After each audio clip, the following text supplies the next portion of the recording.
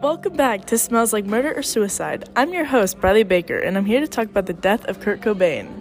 And I'm Katie Brown, here to discuss whether his death was a murder or suicide.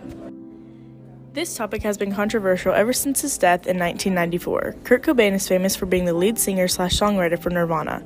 Cobain was born February 20th, 1967 in Aberdeen, Washington.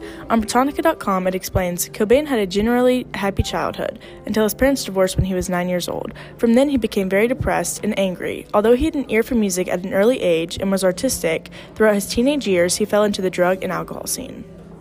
Before Nirvana was a famous rock band, they were performing in nightclubs and house parties.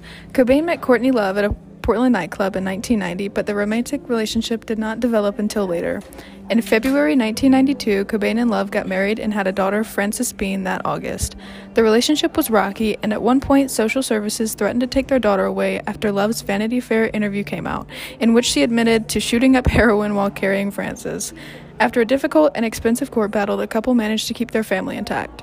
Also, on March 19, 1994, only a month before his death, Love called the police because she thought that Cobain was suicidal as he was locked in a closet with a gun and pills, but Cobain stated that he was actually hiding from Love. Kurt Cobain died on April 5th, 1994 from suicide. Many people think that Courtney Love killed him, but I disagree. It is no secret that Kurt Cobain relied heavily on drugs and alcohol in his everyday life. According to Britannica.com, Cobain had long suffered from depression and chronic stomach pain. He was a frequent user of heroin, and in the years after Nirvana's breakthrough, he took a variety of painkillers to numb his constant stomach pain. In March 1994, he was hospitalized in Rome after overdosing and slipping into a coma in what later was considered a failed suicide attempt. 1 month later, he snuck out of Los Angeles Area Drug Treatment Center and returned to his Seattle home, where he shot and killed himself. I believe that this is the true cause of his death because he had attempted suicide before and he didn't want to go through another divorce, which he planned to do with Courtney. He had been severely depressed for most of his life, and he snuck out of rehab, which shows he didn't want to get sober. Kitty, I found it interesting that 3 years before his death, he signed with the label Geffen Records, which is around the same time he started using heroin.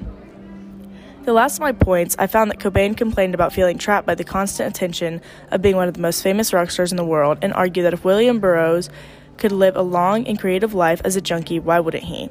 Katie, I don't know about you, but to me this shows the constant struggles Cobain went through that would easily drive him to take his own life, as if he wouldn't be the first famous person to go through this. Those are all good points, Briley, and I see where you're coming from, but I think that what happened on the night of his death was something much deeper. I would say it's a stretch to overlook Kurt Cobain's obvious problems and say suicide is not a believable cause of his death.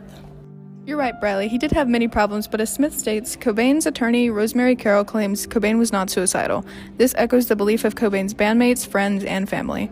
My theory is that since Kurt wanted to divorce Courtney Love, she decided that she had to kill him. Cobain was incredibly famous and considered to be a rock and grunge legend.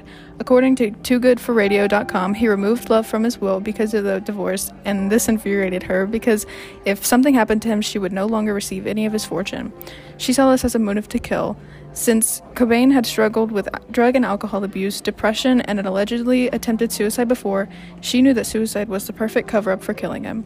Considering that when Cobain's body was found, he had 3 times the lethal dose of heroin in his system, it would have been nearly impossible for him to function well enough to use the gun to shoot himself.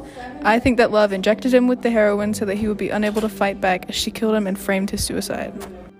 But supposedly, Cobain had a $400 a day heroin habit, so it shouldn't be a surprise that he was high. Anyway, if he was murdered, why was there a note? Good point. The thing about the note is that according to allthat'sinteresting.com, there is proof that someone else wrote the second half of the note. Also, a sheet of paper was found in Courtney's bag that showed that she was practicing someone else's handwriting, which is just too weird to not consider the possibility that she could have faked the note. I won't deny the second half of the note could have been written by someone else, but how can you explain the first half that was written by him? According to TheSun.co, many people speculate that the first half of the note was not intended to be a suicide note at all. Rather, it was a note that Cobain was writing because he wanted to leave Courtney and Nirvana. I can see how this would make sense. However, I will stick with my theory of suicide simply because this happened over 20 years ago, so you would think if something else happened, it would have been out by now. With that being said, I think that today's episode is coming to an end. Between dying by suicide or being murdered, I think I can agree if it so happened to be murder, it was covered up very well and thought out. Let us know which side you would take on Kurt Cobain's death, and we'll talk to you next time.